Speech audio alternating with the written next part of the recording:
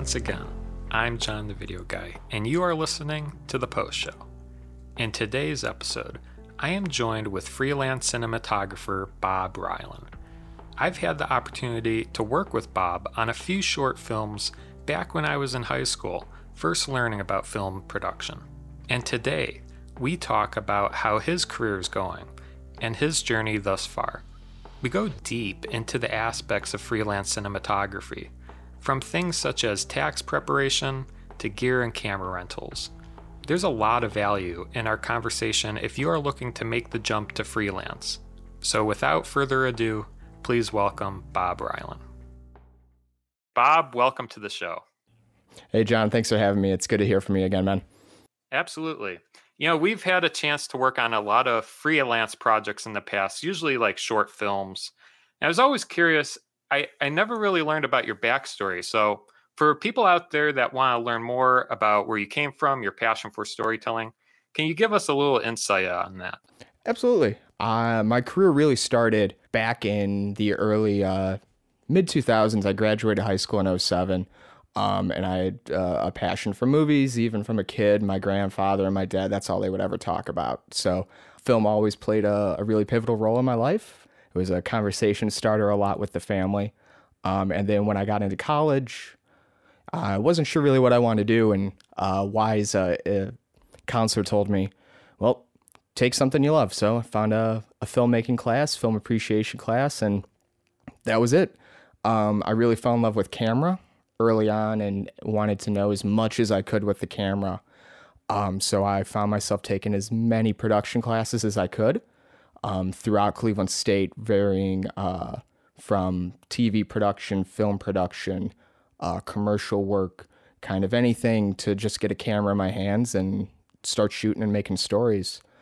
I graduated in 2012 and started freelancing right then and really made full-time cinematography and freelance my only thing, going on coming up on 6 years, I should say. Back in 2015, I started doing this, and I think we started working together kind of around that time on a handful of short films locally, Northeast Ohio area. So that's me in a nutshell.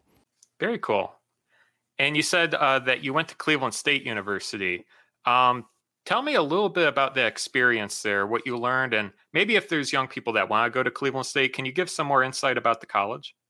Absolutely. So at Cleveland State, luckily for anybody that's listening now, they've changed a lot since I started going there back in 2007. And I will say I was on the 5-year plan, not because of grades or anything like that, but the way that they would do production classes, they would space them out across different semesters. So if you got out of line somehow for one reason or another, maybe you wanted to take a different class at that time, you would have to wait almost a year, sometimes 2 years, to take a certain production class. So I wanted to make sure that I could get the most out of all of it. So I took 5 years there.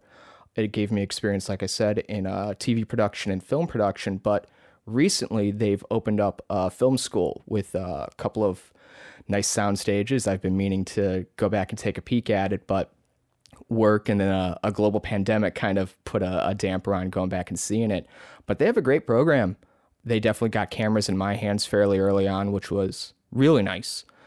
And one of my favorite professors there taught me one of the biggest things I still hold true today, which is if you don't like that light where it is, don't be afraid to move it. And that's something that's really stuck with me since he told me that. So shout out to John Bond. I doubt he'll listen to this because that man is always on the move doing something, but he definitely gave me a little piece of advice that I would recommend to anybody. That's pretty cool.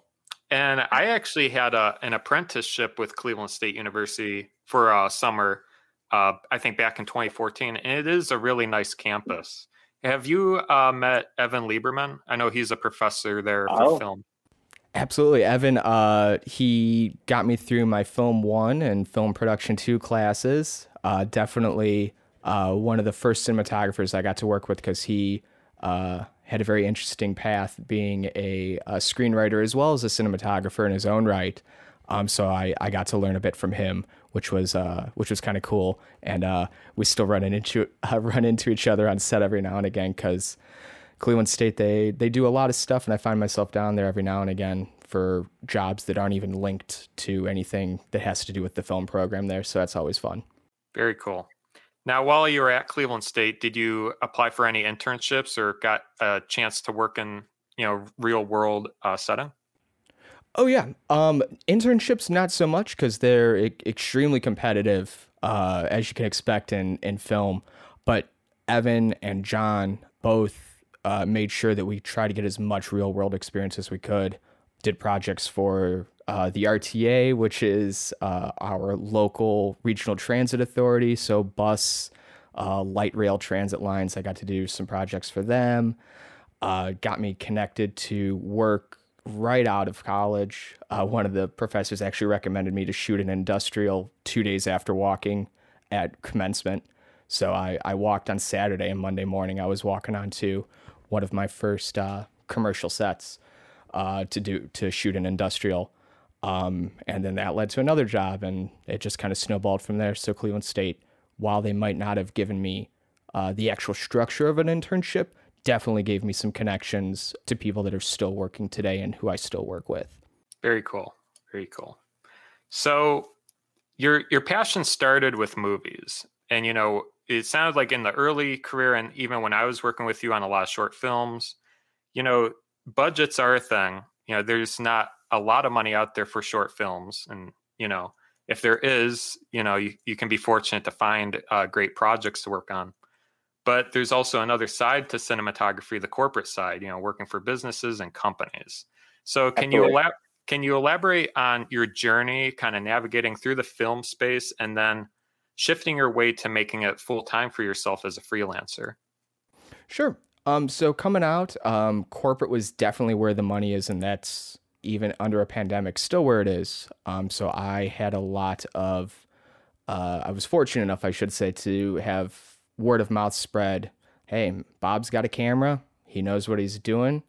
We can hire him for X, Y, and Z. So it's definitely started doing talking head corporate stuff, sitting down with, a business owner or somebody from an organization who had a story to tell, make that look good, shoot some nice B-roll, and that project leads to another project. And corporate is a nice place to kind of live. As a freelancer, you get to eat, you get to know that you got a roof over your head, which is always important. But if you play your cards right, kind of like I have, you can really build yourself up and set yourself up to go and chase some things like short films, film in general, or even just be able to take on projects that might not have a budget, but because you know that you have enough of a paycheck coming in from corporate stuff, you can sacrifice a little bit and take on a project that is truly about the passion, truly about the art, because at the end of the day, I do see myself as an artist that leverages business opportunities to eat, but it's all about the story for me and trying to, make something beautiful and collaborate with other fun artists and make something we can all be proud of at the end of the day. Absolutely. So is that what you would say would be your niche or your niche? Depending how you say it, but tomato. Yeah, my business card, I got tired of being called a videographer or the guy with the camera, whatever. So I really latched onto visual storytelling because I think that it's in my wheelhouse to just the way that you move a camera, you can take it around and tell a story with very little dialogue through camera movement, lighting, what you see, what you don't see. And I really like that aspect of a camera. You can tell a story visually with very little setup. Yeah, that's very cool. So you mentioned something, and it seems like a lot of your business comes from word of mouth, from working on one project, and then you do a great job, and they recommend you to another job or another company. I'm curious how much, or if you want to give me a percent of your new business comes from referrals. 100%. Of all of my business comes from referrals. I have a website just for when somebody says, hey, this guy over here, Bob, his stuff is pretty good. What do you think? I can say, well, here, check out my site. It's got all my contact info on there. It needs an overhaul, so I don't want to plug it too much, but I've just gotten a lot more gear is really the thing that I want to put up. And because that's what it comes down to. But all of my work is referrals. I really don't advertise too much. I'm busy enough as it is. I could always use more work. Who wouldn't want more money? But at the same time, we live comfortably, my wife and our dogs, so we don't really want for much. So that's my business is all referral based. I really don't advertise. I'm not out pounding the pavement, knocking on doors to do stuff. But I do pay attention when people are looking for a DP. Before I hopped on with you, there was somebody looking for a DP to shoot a weekend's worth of documentary stuff, and I love doc. So that's going to be something that, hey, if there's a budget, awesome. But if not, we're going to do some interviews and some really cool setups potentially. I'm in. Awesome. Yeah. And, being 100% word of mouth, maintaining those relationships is really important. Can you give me a little insight on how you maintain those relationships and keep on friendly terms with your customers? Absolutely. I hate the term customer. It's because it sounds really cold. I did retail before this. And even client is weird because at the end of the day, a lot of the people that I work with, they are friends, whether it's a production company that's hiring me up to just be a DP for them. The project's already ready to go. The only thing they're missing is a guy with a camera, or it's my buddy that I've known for over a decade who calls because he needs something. Most of these people are my friends. They might have started as business acquaintances, but that's really what it is. It's a relationship that's about being friendly, knowing each other's needs, which can be tough. But I try to listen as much as I can to people when they're looking for some work. But at the end of the day, I let the work speak for itself most of the time, and I also know when to shut up, like right now. That's awesome. So, can you tell us a little bit about the pros and cons of being self-employed? I'm not sure, it doesn't sound like it, but I don't think you've worked with another production company as like a full-time staff or like where they just give you projects in that regard. The last job that I had where I got a W-2 and had taxes taken out was working retail for the Cleveland Zoo. So that was the last grown up job, as some might see. But I've been full-time freelance since 2015. It's scary, but it's also extremely rewarding. It's fun knowing that like you've got 2-3 weeks of solid work ahead of you. It's really nice. You sleep really easy at night, and that's nice. A con is definitely not knowing when work's going to come in. Global pandemic really highlighted that for a lot of people that do gig work, and it's tough. But you really have to plan ahead to kind of keep, yourself afloat as best as you can. A pro to working for yourself is I love snowboarding.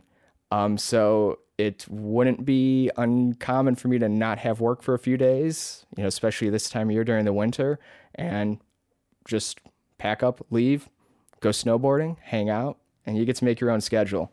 That's definitely the best part about working for yourself, but it's also the exact reason that working for yourself can be extremely trying is because you don't know when that next gig might come in. So that's a pro and a con really for working for yourself is scheduling and being able to sit down and, hammer out a day and set yourself up for success is another big thing to take into consideration when you want to work for yourself, because it can be tough to wake up in the morning when you don't have anything that's really going to make you leave the house, get out of bed, or do anything productive for work. But it's tough. And once you kind of get into a little bit of a routine, it becomes second nature. Yeah. Yeah, I'm curious. I'm going to give you one word, and I want your reaction to this one word. For sure. Taxes. Taxes. Hire someone. Absolutely. I would do it. I did it myself actually for the longest time. Even after getting married and still being full-time freelance, I did it. But my wife had a tax prep for her before we got together. And I was like, well, let me see what that is.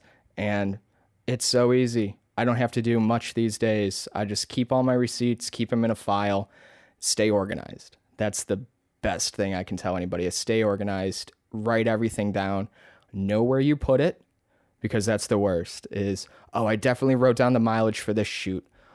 but where did I put it? And then you're hunting through emails trying to find if you invoiced for the mileage so you can write it down there for taxes. But write everything down, keep organized. I've got spreadsheets that I start anew on January 1. Every year, like clockwork. Stay up with your W-9s as well. If I can recommend anything to anybody, when you wake up January 1st, hungover or not, go out, snap a photo of your odometer. You want to know where your mileage is at. That'll do two things. It'll give you your ending mileage for the previous year and your starting mileage for the next year. That's important because that's money on the table if you're a freelancer. Yeah, very good advice. And you covered it a little bit. There's busy moments and then there's times where it's not so busy, and that sometimes there's scarcity. There's not a lot of work coming in. What do you do in that downtime? Is there some ways or areas that you go to learn or develop your craft, or ways to learn and utilize that downtime? Always. Up until the pandemic, I found myself, I was an avid reader, not so much for pleasure, but definitely for work. American Cinematographer is a great journal, comes out monthly, love it. That's definitely something that I look to for insight from working DPs that are, I'm not saying I'm going to shoot the next Marvel movie by any means, but if, Trent's got some information out there on, working with the newest and greatest cameras, because those are the productions that are going to get them, I'm definitely going to read that interview. I'll also listen to a handful of podcasts. The Post Show is a podcast to listen to now, but I also love The Wandering DP. That's a good one for anybody that's looking for some tips on lighting. The Go Creative Show is another one. So I listen to a lot of that. It's passive learning is really nice with podcasts and stuff these days. But I've also looked into taking some master classes, depending on when schedules allow. And obviously when, you can also get together, because so much of our industry is hands-on. You can learn a lot through YouTube. You can learn a lot through listening to somebody and learn a lot through reading. But I work in a visual medium and I'm a visual learner. So I prefer to get out on set and put something into practice. So I'll try and do that as much as I can. It's tough these days, but I'm definitely reading. I'm definitely seeing what other people are out there doing. Downtime for me, I try and relax, because a lot of times just went through it. I had a very long shoot Monday into Tuesday, and yesterday was a good rest day for me, because being out of practice with production, you're using muscles that you don't always use if you're sitting at home a lot. And I was definitely feeling it. So be healthy is another thing that I will say for a freelancer in downtime. Take care of yourself. Listen to your body. When you need sleep, take it. We're going to burn the candle at both ends, all ends, a lot. So when you have a moment when work is scarce, don't don't lean too much on the fear that you're not going to get work. It will come back at some point. Take the time, work on yourself. Mental health is a big thing. So is physical health. Eat an apple. Small things. Drink water. Very good. Cool. So being a freelancer, you probably have your own equipment. If you want to go through some of the recommendations you have, if someone's starting out on what they should purchase, as well as there are places where you can do camera rentals. So maybe if something costs a lot of money, some areas that people can go to get good deals. So I started off with buying my own camera instead of a car back in the day. I wouldn't recommend that to everybody. Make sure you can get around, because you're going to want to take that camera to shoots. But I bought a camera instead of a car, and I now own 4 or 5. I'm a big Canon guy. I'm looking always for what they've got coming out. Debating a Red currently. The Komodo looks really nice.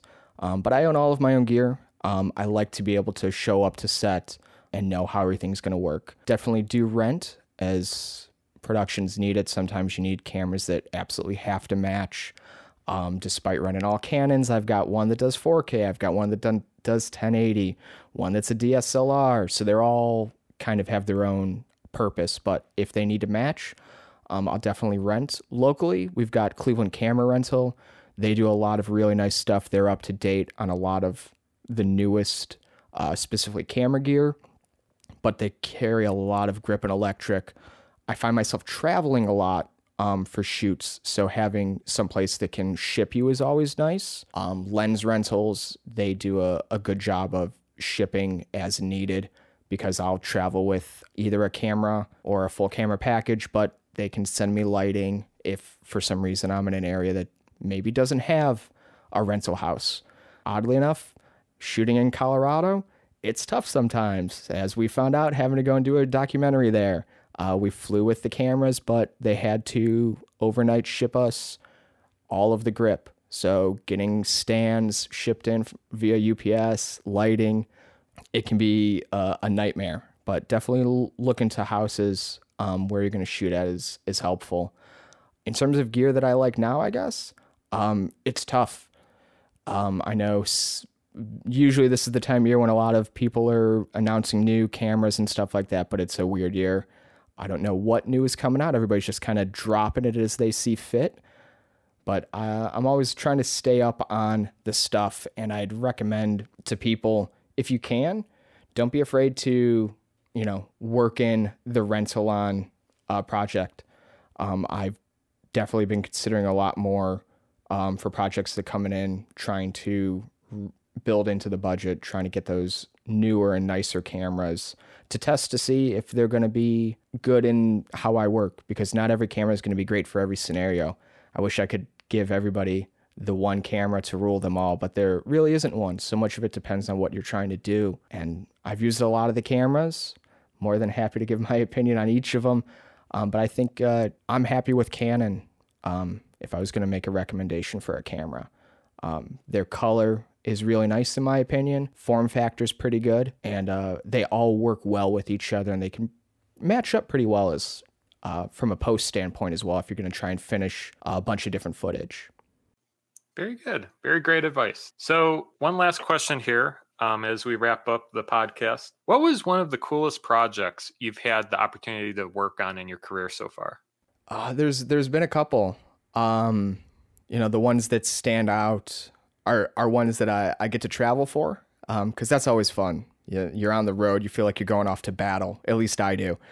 Back when I first went full-time freelance, I had the opportunity to work on a documentary that took me from Cleveland all the way to the middle of Europe for 2 weeks to film a travel documentary. So that was really cool. It's in post-production right now, tripped up. I wish I could give a release date for it, but we're rounding the corner trying to push that over. But that was a really fun one. It was a good way to tell a story and just be observing, because it was just a crazy travel documentary following people going and doing fun things very similar to The Amazing Race. So that was fun, and it brought its own challenges from a cinematography standpoint, and what do you pack, what's absolutely needed to make a project. So that was really fun. And then originally when I was trying to get into video, I was big into action sports, snowboarding, skateboarding, BMX. So I had the opportunity to shoot IndyCar a couple of years ago, and that was probably another memorable project, getting to go out onto an IndyCar track and hang out the back of a rented minivan while a Formula One car chases you around a racetrack is not an experience a lot of people get to share. And I was really happy that I was able to share it with a great group of guys on a fun project, and they kept me safe and the camera safe, and I got to have some really cool shots for the reel. So those are probably my two fun projects that I always love to talk about whenever the opportunity comes up. Very nice. Very cool. Yeah, filmmaking is so interesting because you never know. I mean, we do some crazy things sometimes, and those experiences are so cool. Well, with that, Bob, I want to thank you for joining me here on the Post Show today. Thanks for having me on, John. I really appreciate the opportunity.